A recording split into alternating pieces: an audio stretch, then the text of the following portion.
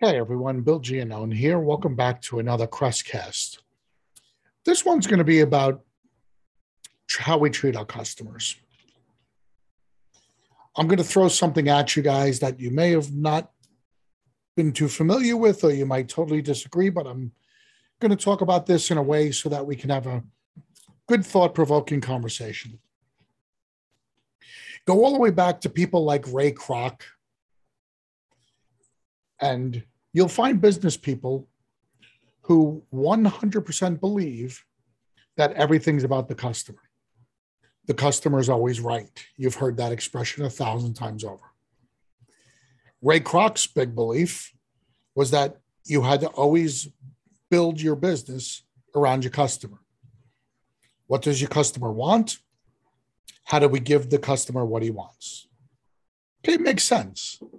Everybody thinks that those are obvious, and there's not going to be too much argument about that. The argument of the customer always comes first. Very few people want to argue with that. You build it around customer service. You build it around the product you're offering. If you can't make the customer happy, your business doesn't exist, right? That makes perfect sense, right? No argument there. Well, I'm here to tell you that there are many people who believe the customer shouldn't come first. They believe the customer shouldn't even come second. In our industry, I'm going to make a crazy argument and a crazy statement that the customer should come third. Okay, third behind whom? Well, let's start. Who should come first in your business's eyes? For most leaders today who realize that there's a change from 40 years ago, the employees come first. There was a business book that was written back in 1985, and it was one of the highest selling business books of all time. A gentleman named Tom Peters wrote it, and it was called The Passion for Excellence. Okay, he wrote a bunch of different books, all about really, really good intellectual conversations about running and owning a business and leadership. He wrote this book, A Passion for Excellence, and his entire premise for 400 plus pages was this. First, take exceptional care of your customers via superior service and superior quality. Second, constantly innovate to address their needs. That's it. That's all he said in the entire book, 437 pages. Now, most of the book talked about businesses at the time, like IBM, like McDonald's, companies that were growing and prosperous and really leaders in the United States economy. And back then, in 1985, everything was geared around that. Well, I know for most of you who own and run businesses, and if you've owned them for any period of time, you know that the worker of today is a different person than the worker of 20 years ago. I'm a different worker than my dad was, and I was working on Wall Street in 1985 when this book came out. So I understand the idea of customer first.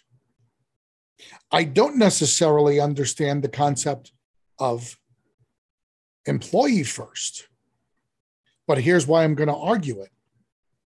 Employee first today makes a lot of sense because of the current type of person that we have working with us.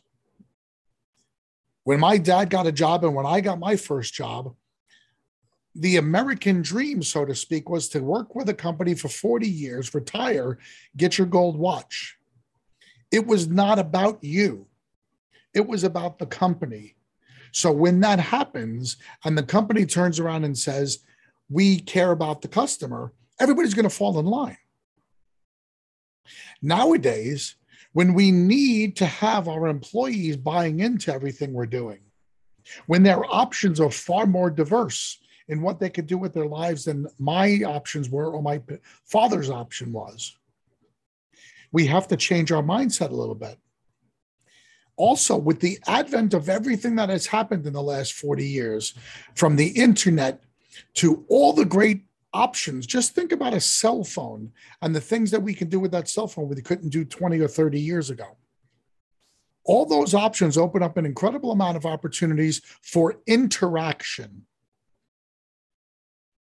meaning our company is not just reflected by the singular spokesperson or messenger that we want to put out there. Everybody in our company is a spokesperson. So we really owe it to ourselves to make those people more customer centric, but make them happy. How do we do that? Well, simply put, we have to worry about our employees first. I'm going to give you a statistic here. Gallup did a survey, and it was called The State of the American Workplace. And in their survey, they looked at employee opinions of a company. Then they looked at the company itself and how they talked about their employees. And when they found out that the team members were engaged and driven in their company, as opposed to just treated as pawns,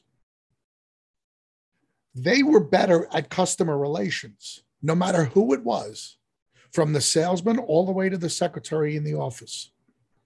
And over a 2-year period, those companies averaged a 20% increase in growth over the other companies who considered themselves customer-centric. So let me say that again. The companies that were employee-centric still care about the customers, but they don't put the customers first. They put the employees first. Those companies grew 20% faster and larger than customer-centric companies. You know, many of you people have heard about Richard Branson. Richard Branson has a very famous quote. He owns Virgin Airways. He owns Virgin Records. He's obviously a well-versed businessman, successful billionaire. His whole thing is that you've got to take care of the employees. If you treat the employee well, they're going to take care of you and your customers. So let me read a couple of quotes of his. It sort of should go without saying, and it's surprising that it still doesn't go without saying at most companies.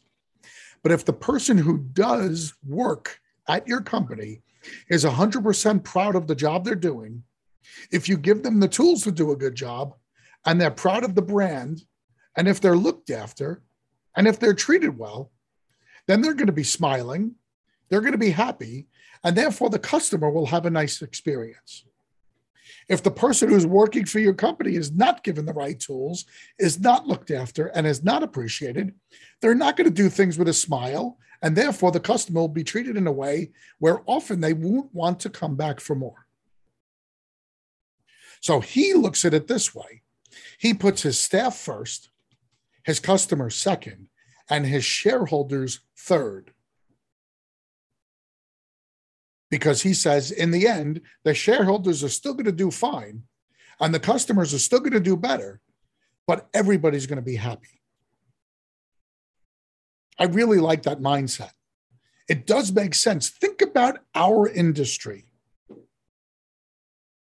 Your employees, especially those who go out in the field, are expected every day to go out and do some really horrific tasks out there. You know, I'm always thinking about Mike Rowe in Dirty Jobs. And I don't know if he's ever done an episode where he's shown up at a restoration company to go muck out sewage in somebody's basement or crawl space at 2 a.m. But that's what our guys do routinely. Routinely, our guys go out there and do that. Think about this. And this is a rhetorical question, but you really need to ask yourself this question. Am I showing my appreciation to my team for exactly what they're doing for me and for our customers?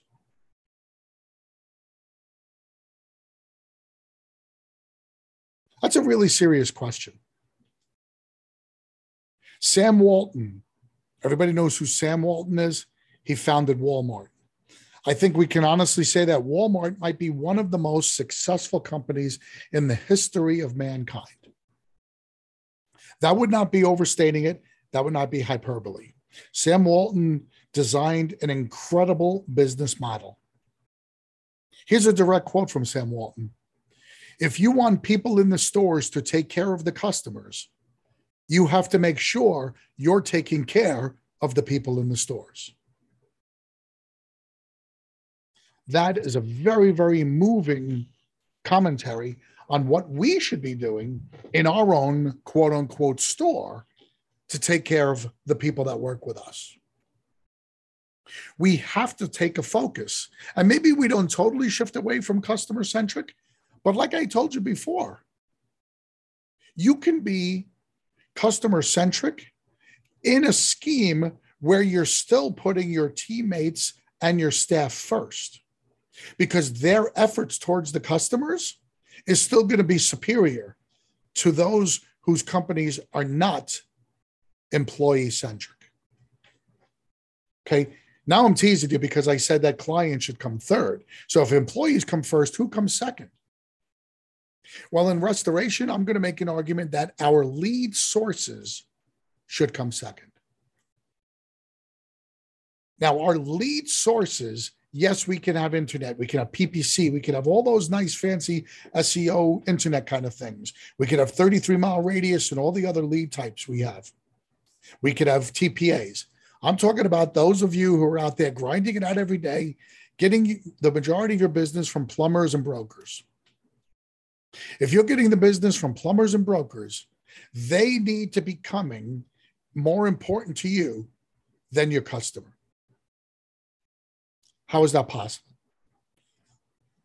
Well, logic dictates that we're going to be getting all of our business, or the vast majority of our business, from those lead sources. It's very rare.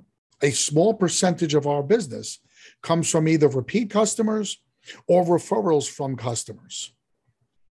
When they come in, that's gravy. That's terrific. That's a sure sign that our field personnel and our sales staffs are treating our customers very well. That's about your product. But that's not necessarily 100% of your corporate culture. Right now, one of the Crest clients that we work with has a plumber who has given them year to date 96 leads. So 96 leads is 16 leads a month. That's on average 3 to 4 leads a week. Is he more important than any of those 96 clients that he sent our Crest members' way? Absolutely. That is the drop dead reality. And I'm sorry if that makes you feel uncomfortable and a little cringy, but right now, that is the reality. The reality is that the plumbing company who gave 16 leads a month to the restoration company should have priority over any one of those 96 clients. You need to have a focus on them to make sure they are as happy as possible. Because at least in our industry, they really are your customer in the old pure sense of the way. Customer centric used to be the end buyer, the end user. Now, customer centric in restoration is the person who generates the leads for us. The lead generation source. That's our customer. They're just not the person who we're doing the work in their house or who's signing our contract. But that is our customer. It's very important to understand that. So when we say, oh, the customer is always right, the customer always comes first. Sometimes when we say those things, we could be cutting off our nose twice to spite our face. Let's think about building a culture that's customer-centric. However, it's customer-centric under an umbrella that puts the employees first and cares about them more than anyone else, and then focuses on our lead generation sources. That's a different way of thinking about things. It might not be comfortable for you guys, but that's why I'm here today. I'm here to shake that tree a little bit. So the customer doesn't always come first. Thanks for joining me today on this Crestcast. I'm Bill Giannone. I look forward to hearing from you, and I look forward to talking with you on the next Crestcast. Take care. Bye-bye.